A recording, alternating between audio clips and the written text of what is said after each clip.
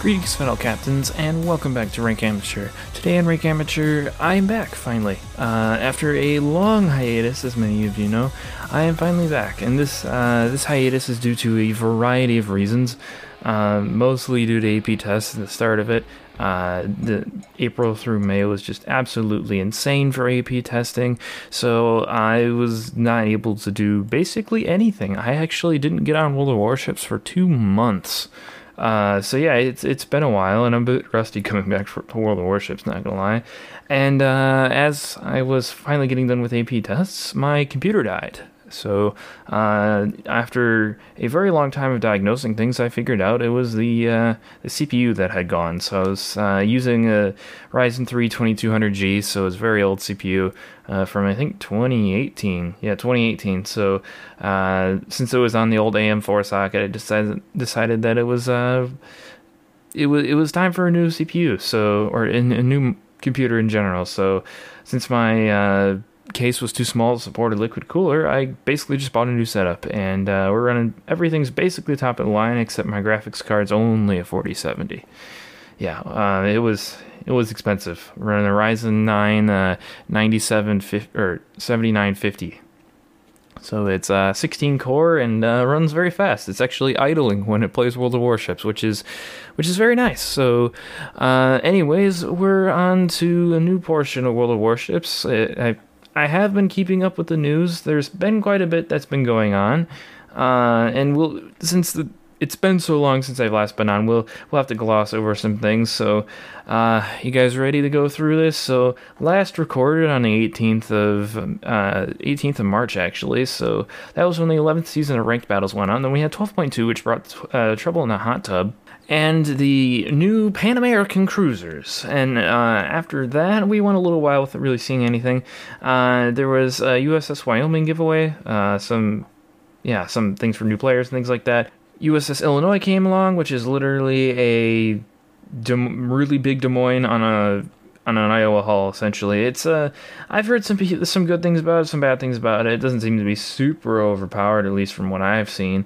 But it also doesn't seem like it's bad really at all. It's just kind of a really, really different gameplay style. There was actually some evidence that the U.S. Navy did plan to do something like that with the Illinois. They were planning on making some larger cruisers, but that obviously never came to fruition. British submarines are a bit insane. They came along and some new rank battles. And then we had a bunch of special events, a Hyuga dry dock. Then we had 12.3, which introduced Seashells, the map, or I think it's Seychelles, but everyone's calling it Seashells. We have a better DZP now, Deseven Provincia. It's the Admiral Grau, or I don't know how to say that in Spanish, but it's literally just a better DZP. After that, we have the Cure dockyard, the Daizen. We have more unique upgrades that have been introduced, more ranked battles, different premium containers, different reward missions, and all sorts of different things. Tons of things about Pan American cruisers and stuff. I think most of you are going to know about this. We went a really long time without an update, actually. Then 12.4 introduced European destroyers. This is the newest update. So Return of Convoy, Pan American cruisers are now fully available for everyone to research. I haven't really seen a whole lot of them lately, but that could just be my matchmaking. I haven't played that many matches. New clan battles, Popeye the Sailor camouflage for Colorado. And that's pretty much it. There's really nothing interesting that's happened in World of Warships after that point. A few bulletin boards and things like that. Different combat missions for Jutland. Yeah, it makes me want to yawn after that. There's not really much other than those European destroyers, which seem really interesting. It's a smoke radar combo, which can be very, very powerful, but they can only fire high explosive, and yeah, they're radically different than the other European destroyers, which is pretty interesting. They have high-speed torpedoes, low damage. That's basically same thing as the other European destroyers, except they have a rather short range, according to World of Warships website. And they also have a smoke screen, like I said, smoke radar combo, large HP pools, which seems to be the new norm for destroyers that are introduced into the game. And they have flat shell trajectory ballistics starting from tier 8 and up, and they only start. This new branch only starts at tier 5, so it's similar to the Japanese destroyer split. And I think a decent amount of these are actually real, which is kind of interesting. Yeah, so that's pretty much it for World of Warships news. And I've neglected to really say what ship we're doing for today's episode. That's going to be the Japanese Tier 10 battleship Yamato. Yes, I have actually been quite enjoying this ship while I was playing it, both 2 months ago and recently.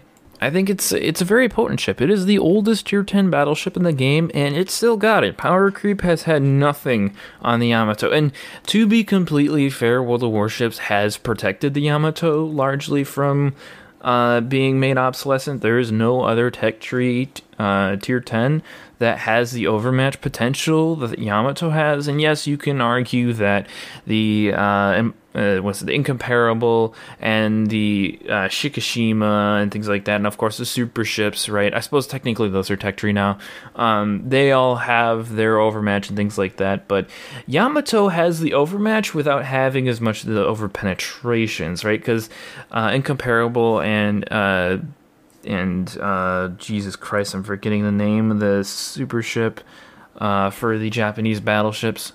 Yes, the Satsuma. The Satsuma, it has obviously very large guns, very large overmatch, and it's very effective at dealing with battleships and things, but it tends to overpen cruisers a lot. And I know everyone's going to try and send me different clips of people demolishing cruisers and Satsumas. Yes, it does happen, but a lot of times you get overpens, and overpens do happen in Yamato. They happen actually quite frequently, but it's not as severe as with a Satsuma or something like that. And you don't really get a whole lot going from the 460s to the 510s, right? I mean, you've already overmatching the thresholds that you need to. There are a few more minor thresholds that you pass, but that 32mm threshold is really what you need to pass.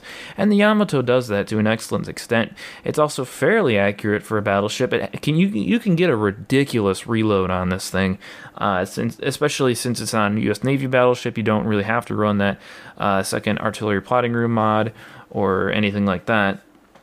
So it can run the reload mod, and it runs it very effectively. Especially in arms race battles, it's pretty wicked getting an 18-second reload on a 460mm gun. And you start out with a 26-second reload, or around that.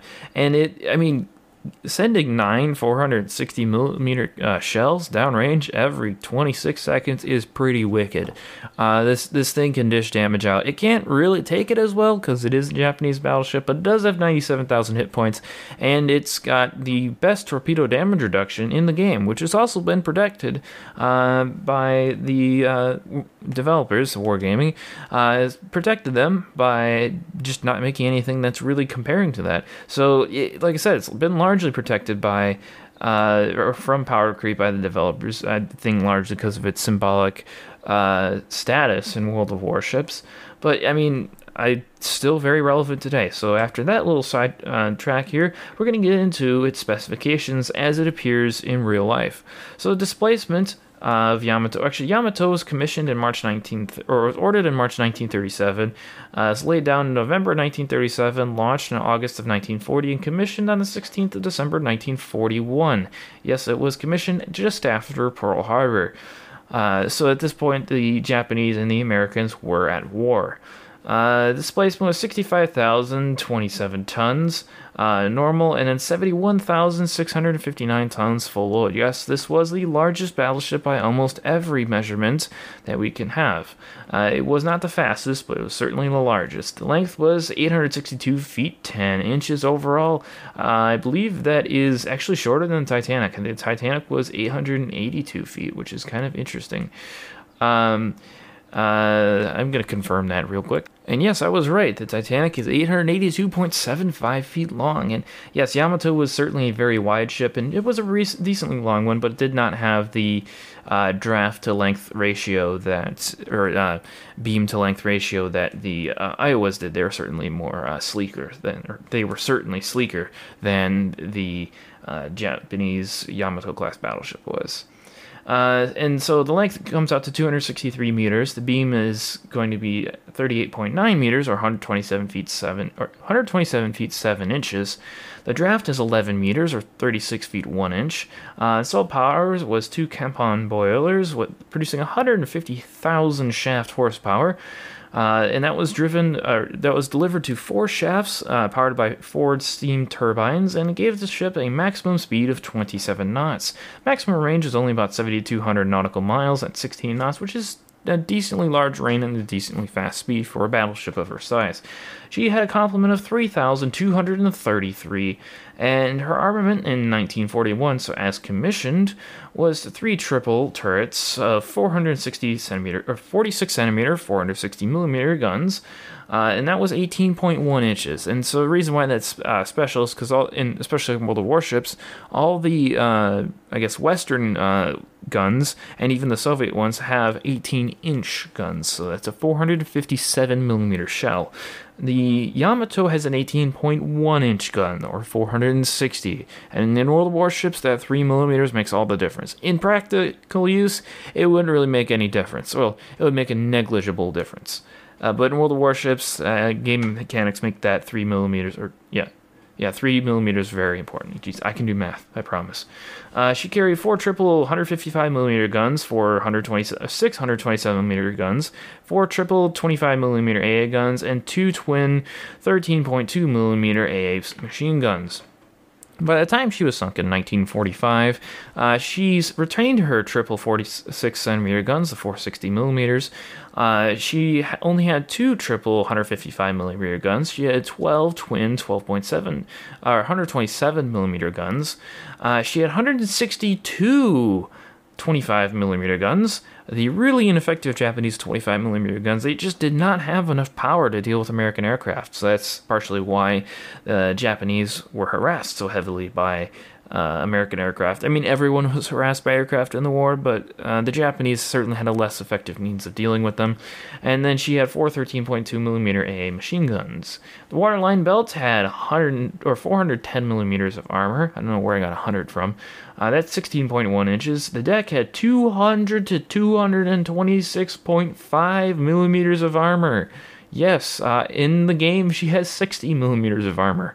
Just to say they had to nerf that to ensure that the Yamato was not completely overpowered was a bit of an understatement, because as the game mechanics go in World of Warships, Yamato would be incredibly overpowered. Now, as far as the actual World War II and how it played out with carrier aircraft and things like that, and using speed rather than just raw firepower and armor, the Yamato wasn't actually that effective of a ship. Some would actually say it was rather pointless, but in the game it would be super overpowered, so I had to nerf that. The gun turrets, they have 650 millimeters of armor on the face.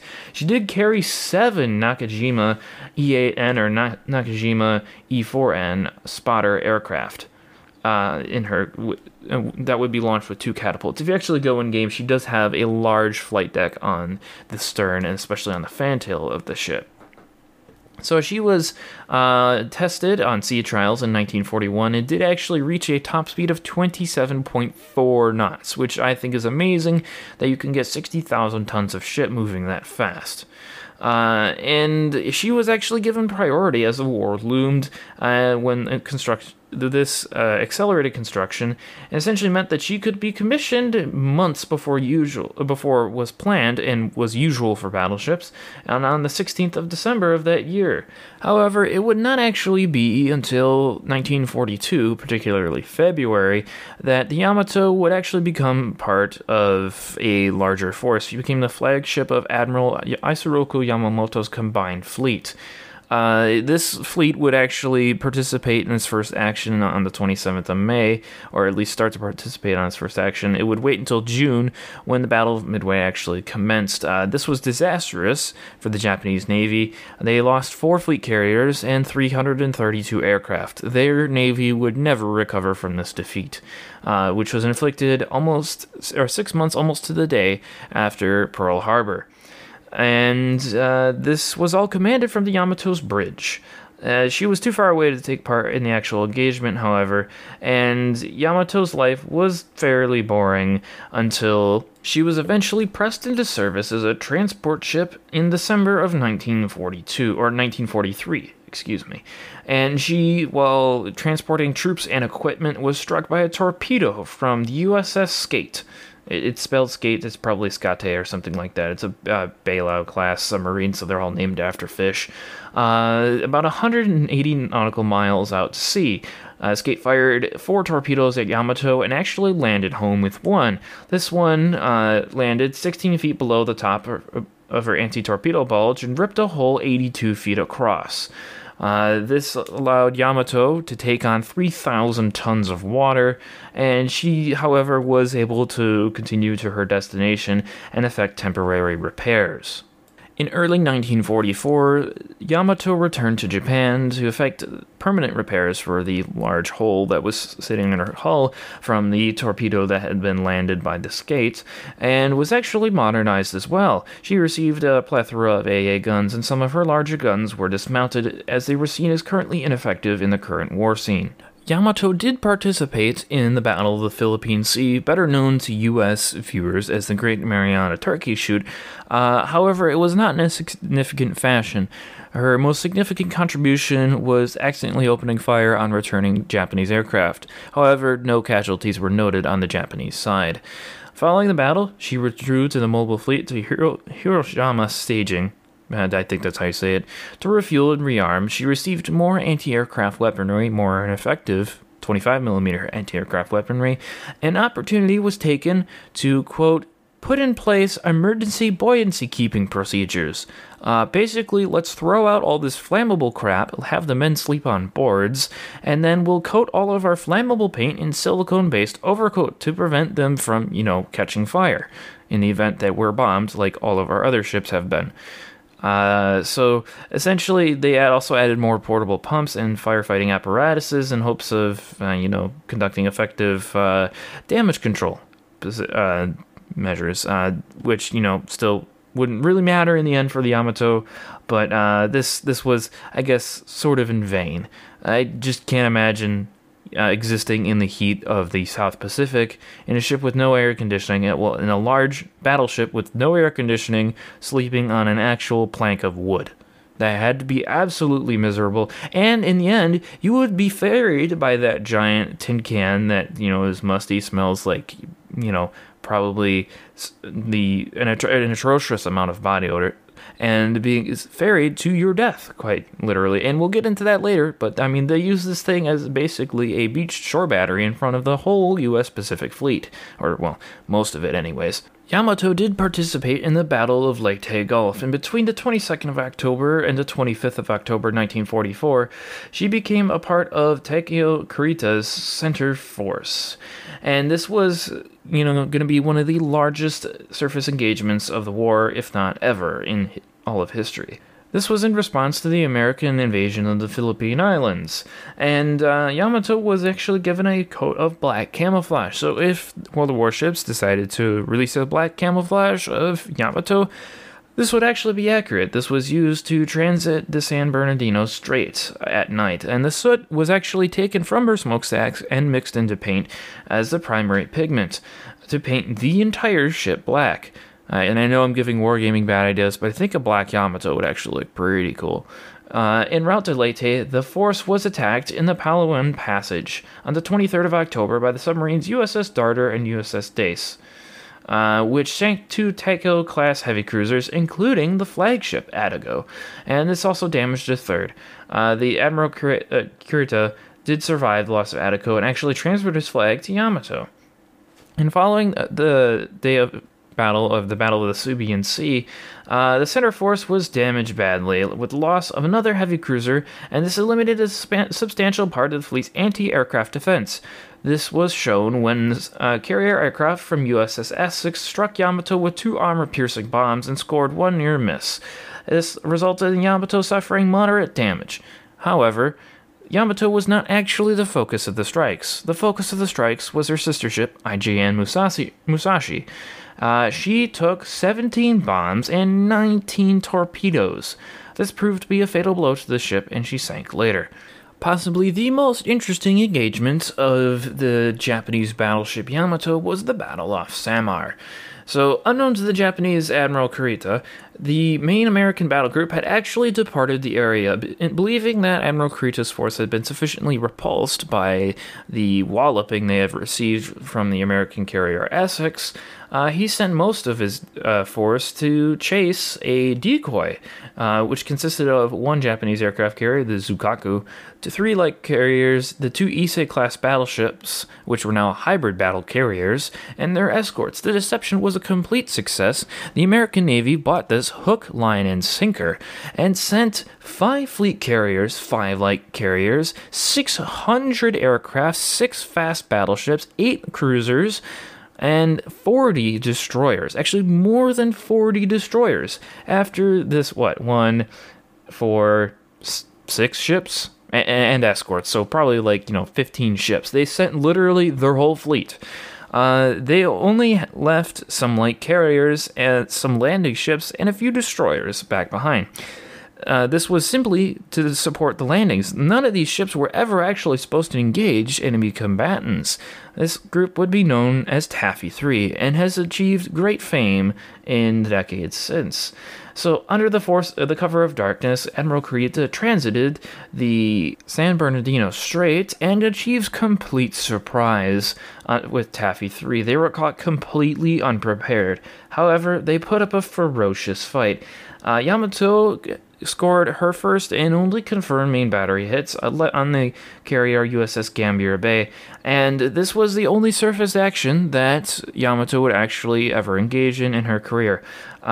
She was forced to steer away from the fighting to avoid a spread of torpedoes that was fired at her, and was actually unable to rejoin the battle due to her poor maneuverability. The American surface combatants were armed with only torpedoes and 5-inch guns, and were under attack by a force that should have completely walloped them. However, due to the ferocity of the resistance put up by the American combatants, Admiral Kurita mistakenly believed, and this was supported by false reports from Japanese intelligence, that he was fighting a full American surface fleet. And he believed that he was actually fighting fleet carriers rather than simply escort carriers. This resulted in Kurita mistakenly believing that he was fighting a superior enemy force and actually departing from the action. It was pretty interesting. Yamato emerged from the battle without serious damage. She has suffered only 3 near misses from bungs, and 17 casualties were strafing. And this was the most casualties that would actually been suffered by Yamato during the battle itself. Carrier strikes continued as the Japanese force retreated, and William Halsey, the admiral in command for the U.S. Navy, quickly realized his mistake and was turned around, essentially just gunned it back to where Taffy 3's location was. But they arrived far too late to engage in any action. But this was also part of the reason why the Japanese decided to leave.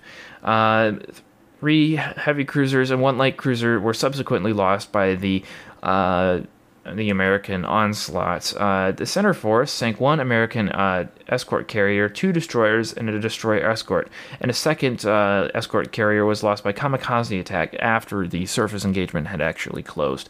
So it was a dear price that was paid by the Americans, but they did manage to protect their landings, which was their well, not primary objective, but certainly an objective that they had, and it was certainly an impressive feat. It was actually noted that one of the destroyers, USS Johnson, put up such a resistance that a commander of a Japanese destroyer was seen saluting on his own conning tower when, or while viewing the American destroyer sinking, seeing it as a worthy opponent, sort of like a samurai style fight, which is what the Japanese primarily believed was going to happen. It's just like a giant showdown. Two samurais, the American Navy and the Japanese Navy, would be facing each other, and it would kind of be an on-rail fight to the end. That's not actually what happened. The American Navy more or less just walloped them, but yeah, this is very much what they believed in. While returning to Japan, USS Sea Lion, this was following the engagement in the Battle off Samar. While returning to Japan, Yamato and the remnants of Kurita's force were attacked by the USS Sea Lion. The battleship Kongo and destroyer Urakazi were lost in the attack, and Yamato was then dive-docked for repairs after returning to Japan. The next operation that Yamato would take part in was Operation Tengo. While docked in Kure, there was actually an American attack that occurred. The task group TG-58.1 attacked Kure Harbor. 16 warships were actually hit. Yamato sustained only minor damage. There was a number of near misses, and one bomb did actually manage to hit home in the bridge. But the intervention by Kawanishi, geez, I can't say these names, Kawanishi N1K1 Shiden fighters, and this was nicknamed George by the Allies, flown by veteran Japanese fighter instructors. This is significant, though, because most of the Japanese fighter pilots at this stage in the war were essentially new. They had no combat experience, were just being trained as fast as they could. So these veteran fighter pilots were certainly an issue for the Allies because they had eliminated most of those early in the war. So these veteran fighter pilots actually prevented the raid from doing too much damage, and this was also aided by Yamato's limited ability to kind of shift in the Nasami channel. Nasami channel. This made it harder for Allied bombers to actually hit the Yamato repetitively, and resulted in a large amount of near misses that did cause some shrapnel damage, but nothing really more than that.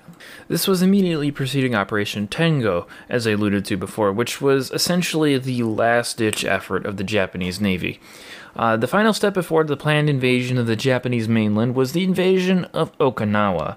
Okinawa was essentially the last stepping stone that the Allies needed before they could finish the war. This was without knowledge of the atomic bomb, as the atomic bomb at the time was the highly classified project or the most classified project of the U.S. military at the time, so most of the U.S. military didn't actually know about it, including a lot of these commanders. The Imperial Japanese Navy's response was to organize Operation Tengo, which was essentially everything that the Japanese had remaining was going to go to Okinawa to try and stop this. This obviously, the war was decided at this point, and Japan was just trying to do their best to defend themselves. Yamato and 9 escorts, in concert with kamikaze units and Okinawa-based units, were to attack the Allied forces assembled on and around Okinawa. Yamato would actually be beached as an unsinkable gun emplacement and would continue to fight until completely dismembered and destroyed. In preparation for the mission, Yamato took on a full stock of ammunition on the 29th of March 1945.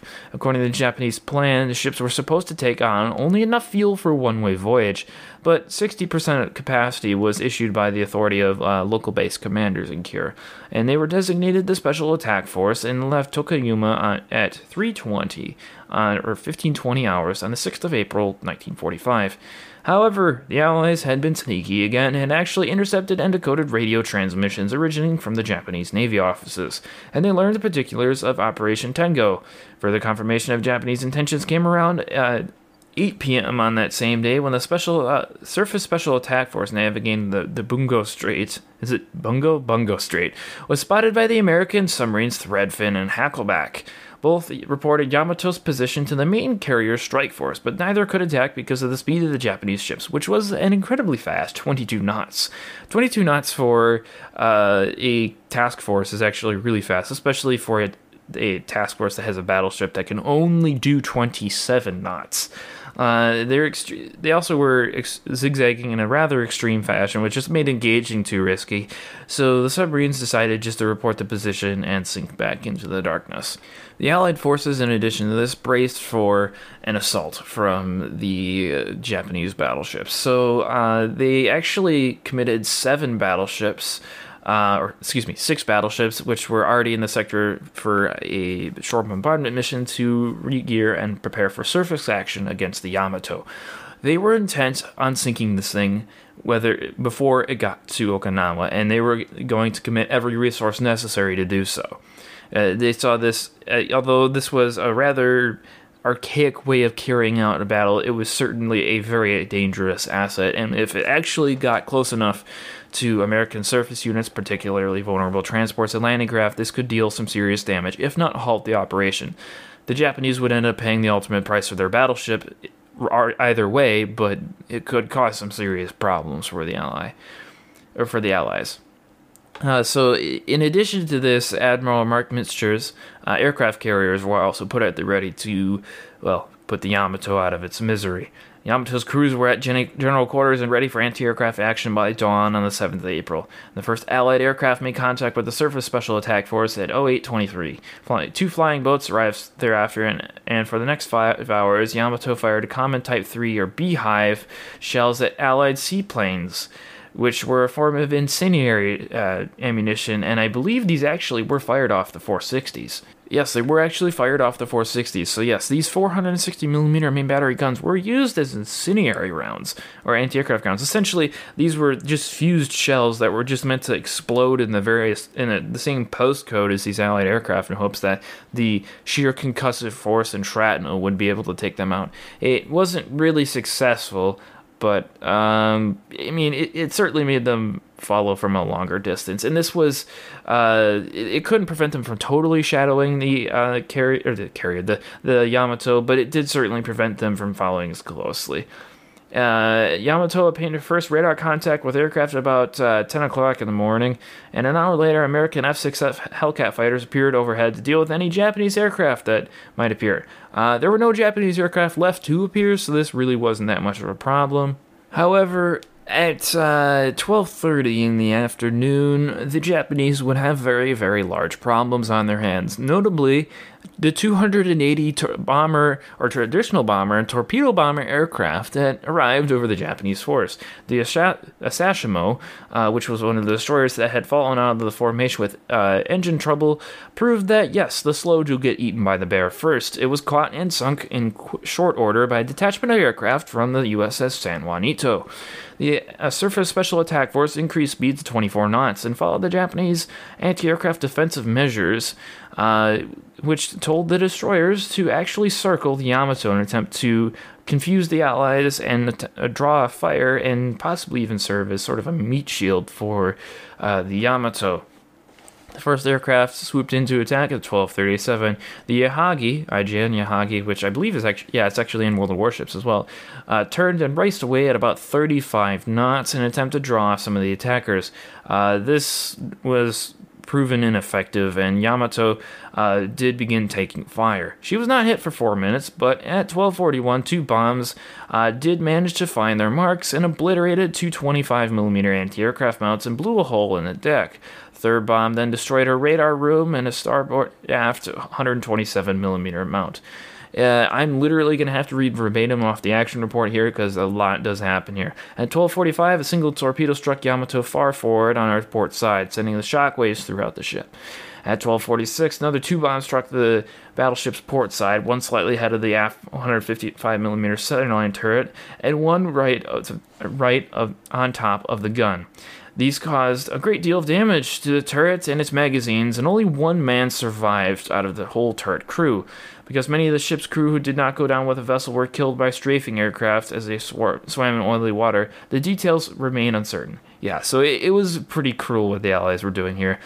These men had jumped off the ship and were actually swimming in burning oily water, only to be strafed by the 50 caliber Brownings and other various cannons that were mounted on fighter aircraft.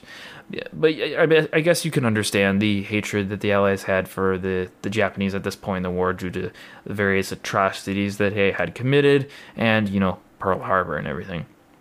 Because details remain uncertain. Authors Gartsky and Doolan had to dig a little bit to record the little damage that was caused. Shortly afterward, up to 3 more torpedoes struck Yamato. 2 impacts, one on the port side near the engine room and one on one of the boiler rooms, are confirmed, and the third is disputed, but is regarded as pretty probable, as it would explain the reported flooding in Yamato's auxiliary steering room. The attack ended after only 17 minutes at 12:47, leaving the battleship listing 5 to 6 degrees to port, which forced the Japanese to engage in counterflooding, which is essentially just deliberately flooding ballast tanks and other compartments on the ship to try and balance out a list, reduced the list to just 1 degree. 1 boiler room had been disabled, slightly reducing the Yamato's top speed, in addition to, the thousands of tons of water she had taken on. And the strafing incapacitated many of the gun crews who manned Yamato's unprotected 25mm anti-aircraft guns. This obviously curtailed their effectiveness to a great degree. The second attack began just before 1 o'clock in the afternoon. In a coordinated strike, dive bombers flew high and began their runs while the torpedo bombers approached from all directions just above sea level. This was done to split the Yamato's anti-aircraft fire, which was already poor because a large amount of the anti-aircraft gun crews had been killed in strafing. It drew away most of their fire, and it made it so that they couldn't cluster their fire, and it was overall less effective. Overwhelmed by a number of targets, the battleship's anti-aircraft guns were ineffective, and the Japanese tried desperate measures to break up the attack. Like I said, the 460s, once again, were using their beehive shells, a diffused explosive, 1 second after firing, which meant that they opened up just a mere 1,000 meters from the ship, and had little effect. And essentially, they were firing these so soon in hopes that the velocity of the shells would spread the shrapnel further and try and take out a few of the American bombers. This really didn't pan out for the Japanese, so fortunately, unfortunately, the anti-aircraft firepower of the Yamato was very ineffective at this point. A minimum of 3 torpedoes and possibly a 4th torpedo struck the battleship in this attack, and were close together on the port side. 1 struck a fire room that had already been hit, 1 impacted a different fire room, and a 3rd hit the hull adjacent to the damaged outboard engine room, increasing the water flow into that space and possibly even flooding nearby locations. The 4th unconfirmed hit may have struck after the 3rd hit, and this would possibly explain the rapid flooding reported in that location. This attack left Yamato in what would be considered by most individuals, especially those associated with the Navy, in a rather perilous position. She was currently listing about 15 to 18 degrees to port. Counterflooding all of the remaining starboard void spaces lessened this to mere 10 degrees. So even with all the possible spaces they could flooded, they had a still 10-degree list. Further correction would have required repairs or flooding the starboard and engine and fire rooms, which at this point were deemed essential. Although the battleship was not yet in danger of sinking, this list meant the main battery was unable to fire, and her speed was limited to 18 knots. This was effectively what is considered in aeronautical terms a mission kill. This means that you didn't actually kill or destroy the enemy combatant, but you made it impossible for them to finish their mission. So this is like if interceptors or fighter bombers who are currently acting as bombers, loaded with bombs, are forced to drop their bombs prematurely away from the target in order to engage enemy combatants who are trying to engage them in a dogfight to make themselves more maneuverable. So they drop the weight, which, makes it so that they can't complete their mission. So you've effectively, if you're trying to defend a base that they're bombing, if they have to drop their bombs to engage you and these bombs don't hit the target, you've effectively made it impossible to complete their mission, and it's effective as a kill in that situation, although you didn't actually remove the enemy combatant from any form of combat permanently. So the Yamato could not engage her mission of trying to stop the Allied forces in Okinawa because none of her main battery worked due to the massive amount of flooding that occurred. And in a classic way, that proves a third time is the charm. A third attack was employed, and this started at around 1:40 p.m. 4 bombs hit the ship's superstructure and caused heavy casualties among the remaining 25mm anti-aircraft gun crews. Yes, these people really could not get enough of the shrapnel, apparently. Many near misses drove into her outer plating, compromising her defense against torpedoes. Essentially, so these near misses peppered her with so much shrapnel and things like that that it compromised the integrity of her outer armor plating and torpedo bulges. Some of these torpedo bulges were actually flooded as well, which meant that any torpedo impacts would, not be, or would be not as effectively stopped by anti-torpedo protections. The more serious, however, were more torpedo impacts, precisely 4 of them. 3 exploded on the port side, increasing water flow into the port inner engine room further, and flooding yet another fire room and steering gear room. With the auxiliary steering gear room underwater, the ship lost complete maneuverability completely and became stuck in a starboard turn. The 4th torpedo most likely hit the starboard outer engine room, which, along with 3 other rooms on the starboard side, was being counter-flooded to reduce the port list. So they hit a room that was already being flooded by the Japanese. So they just made the Japanese job easier in counter-flooding, I guess. Maybe, I don't know. It didn't really matter though, because they were currently stuck in a starboard turn, and they, were not going to be able to do anything anymore. And so the torpedo strike accelerated the rate of flooding and actually trapped many crewmen and gave them what would be a very miserable death, drowning.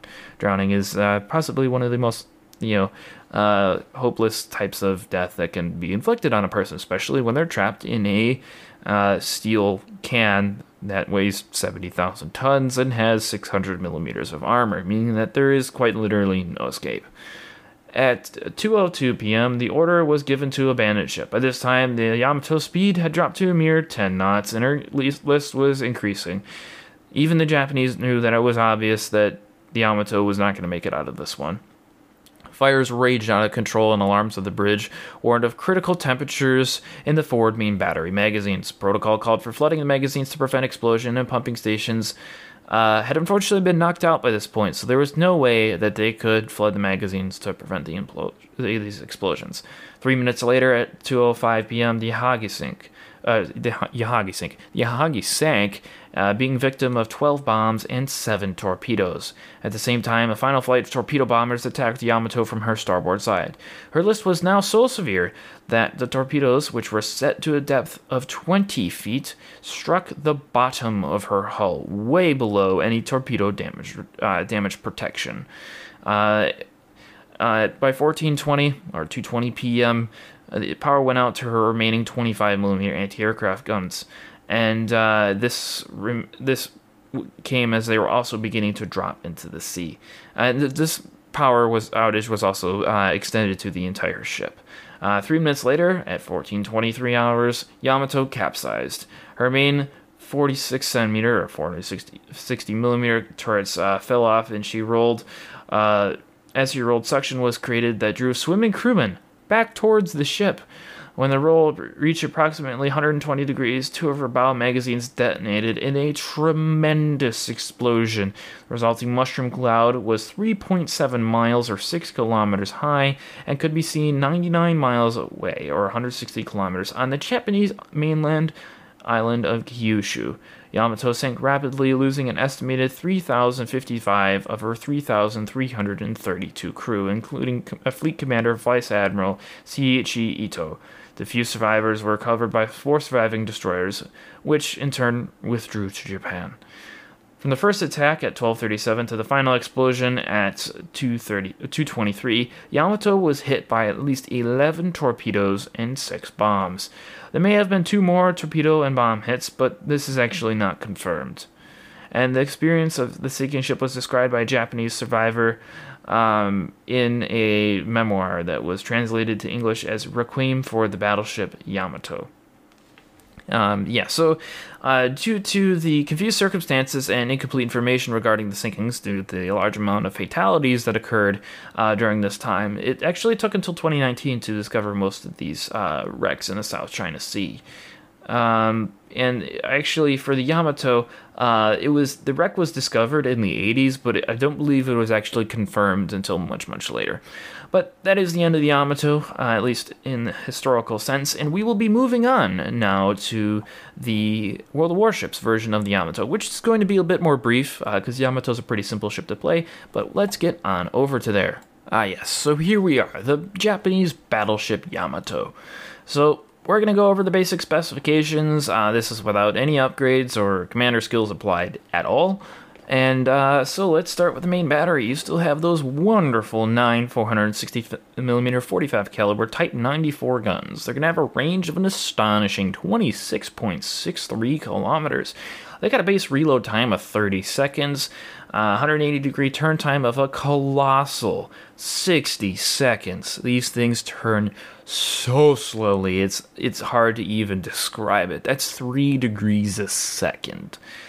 The Sigma on these is 2.10, which is very, very good. Yamato is known for its tight shell groupings. The dispersion horizontal is also pretty good, especially for 26 kilometers at 276 meters horizontal. Vertical, that's 221 meters. The vertical we would like to see a little bit lower because it would allow less shells to overshoot and fall short of the ship. This is especially useful if you're shooting at broadsides, but not really much to complain about, I suppose, when you're firing an 18.1-inch gun. She does come with HE bomb airstrikes for her depth charges. Her secondary armament is negligible. Her anti-aircraft defense is also negligible. She has a survivability, hit points of 97,200. The fires do last 60 seconds. They'll do 17,496 damage of fire. She has a fire probability reduction of 50%. In her flooding lasts for 40 seconds. 19,440 damage will be inflicted by each flood. Probability of flooding is 15%. Damage reduction on torpedoes is in world class, 55%. Certainly something to write home about there. What's not to write home about is her 17.46 kilometer concealment, which blooms to 19.27 kilometers when firing main guns in smoke. Yes, that's the smoke firing penalty, is 19.27 kilometers, so you will always be spotted in this. She could be seen from the air from 12.79 kilometers away.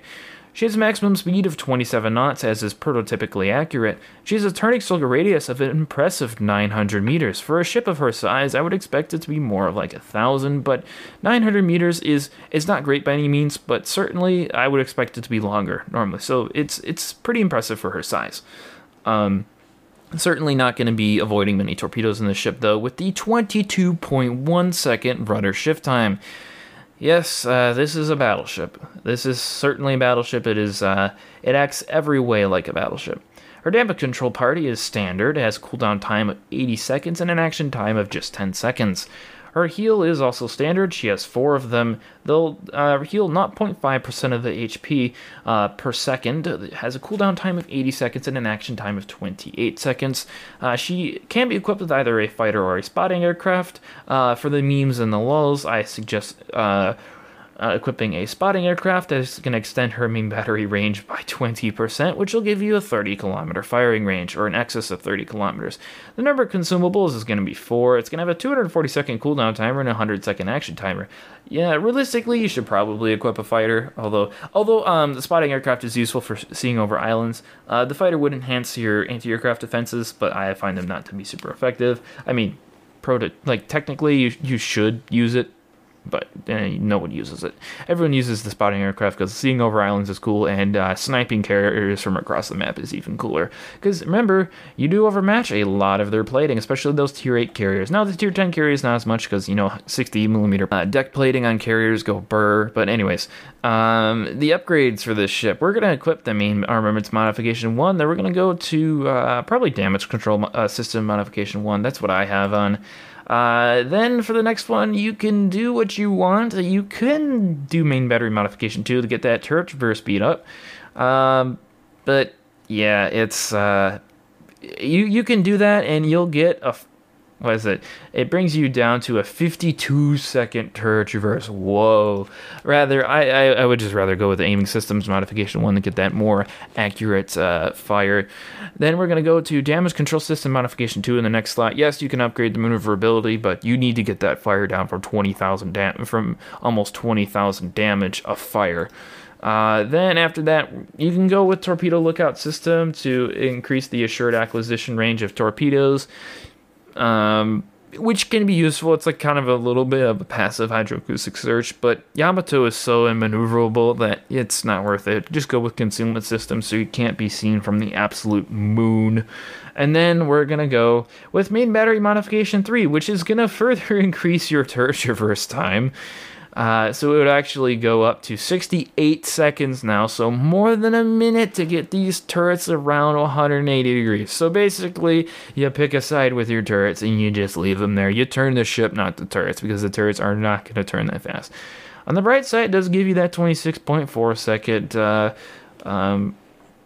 reload time here. And as far as commander build is concerned, we're going to put Yamato Isoroku on here because having turret traverse that's enhanced is, or greasy gears that's enhanced is very good.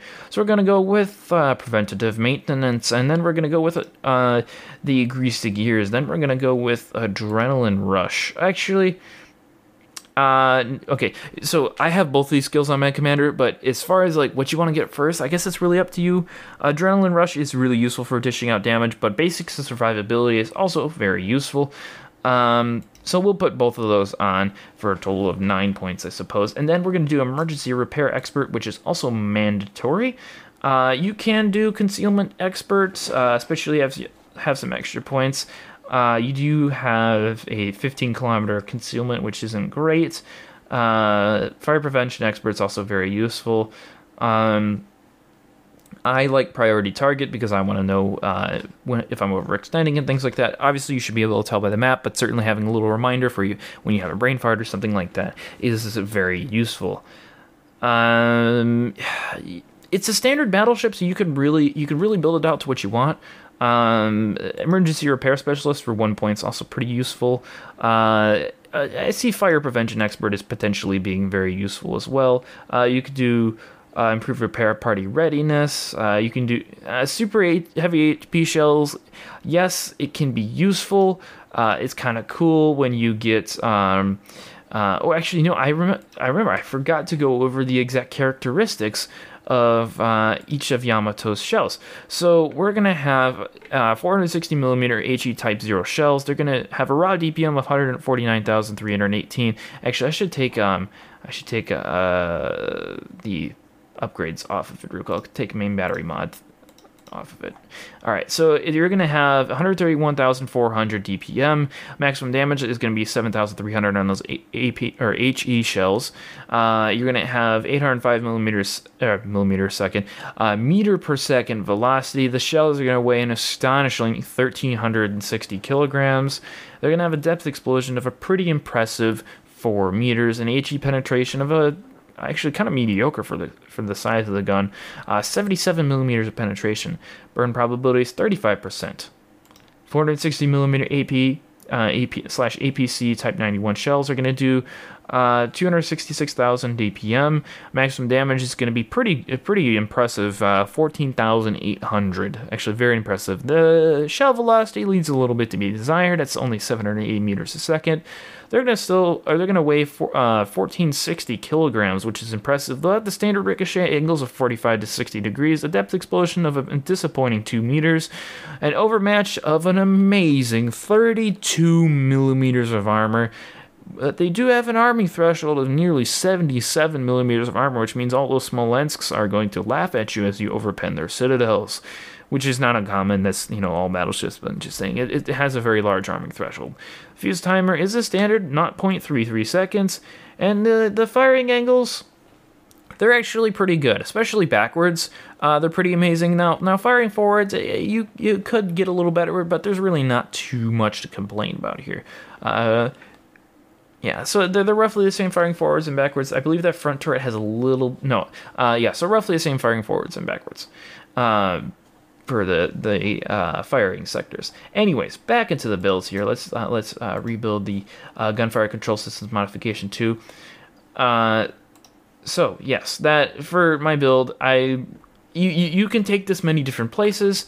I would certainly recommend doing preventative maintenance, grease the gears, either Adrenaline Rush or Basic Survivability and Emergency Repair Expert first, then go back and take Priority Target, and you could take Fire Prevention Expert as well.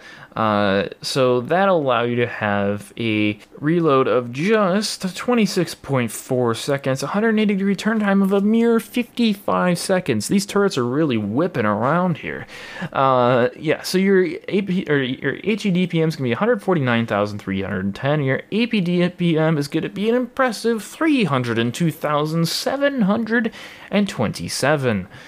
Your survivability is going to be relatively similar, except for the fire and flooding. We didn't imply any hit point increases or anything like that.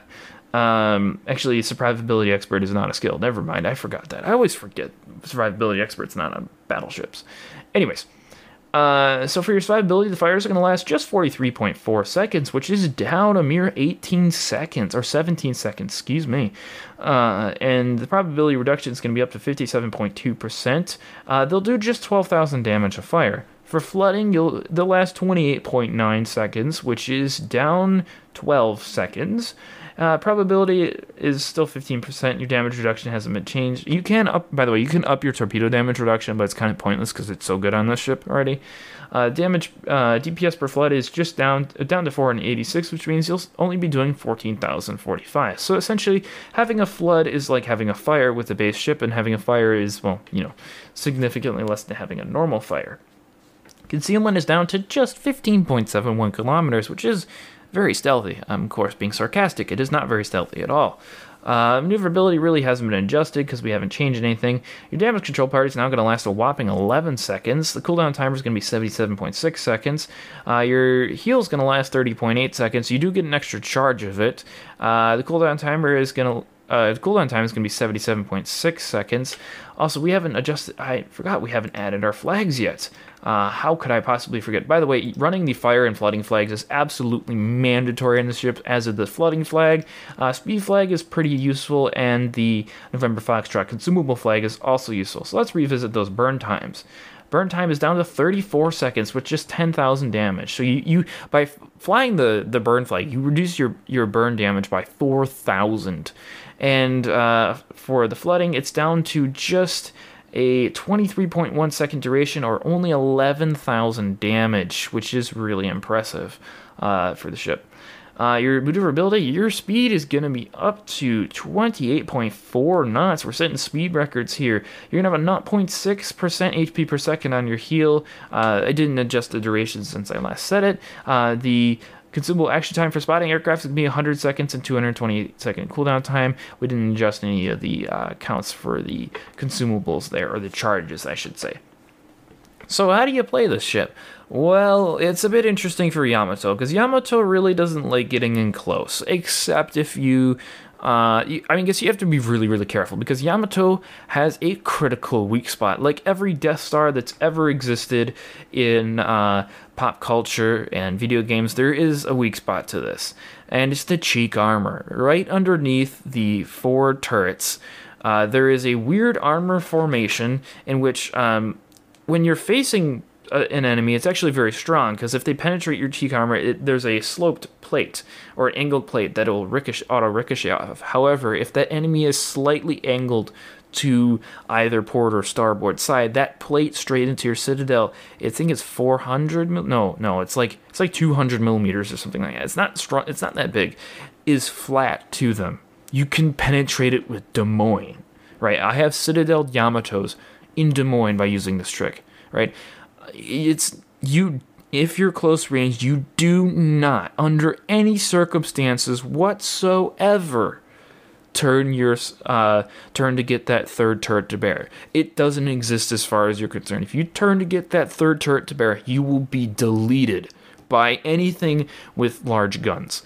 Even heavy cruisers won't delete you, but a heavy cruiser with the DPM of Des Moines will certainly make short work of you. It's not going to outright just delete you in one salvo, but it's not going to take long for him to finish you off at that at that angle. So certainly do not show that cheek armor, and its cheek armor can actually be exploited from a decent range away, which is why it's advisable not to approach closer than 12 kilometers to any target in the Yamato. Yamato is certainly more of a sniping battleship, and I hesitate to say the word sniping because I don't mean sit at the back of the map on the A or J lines and just sit there and hit nothing, although I know you have to move closer, but do not really approach closer than 12 kilometers.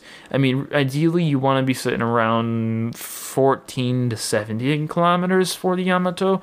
That's really where it shines, but 12 kilometers I would say is the absolute minimum for the Yamato. You really do not want to approach any closer than that. Now, there's another weakness in the Yamato. This is more of an exploit, I would say, rather than like a prescribed armor weakness. By the way, this cheek armor weakness does kind of exist underneath the third turret, but it's not as pronounced as underneath the first turret, so it's really not too special to hit, because there's a larger gimmick in the Yamato. If you shoot at the after funnel, or I suppose there's only one funnel, if you shoot at the funnel from the stern, the funnel's angled in such a way that you will actually ricochet off the 32 millimeter funnel, or, well, actually, off the 32 millimeter funnel, and you will penetrate the Citadel roof. Right, because World of Warships means that it states that round is still live as it's ricocheting off of something, so it can still damage things. So it ricochets off that funnel and is literally funneled straight down into the Citadel.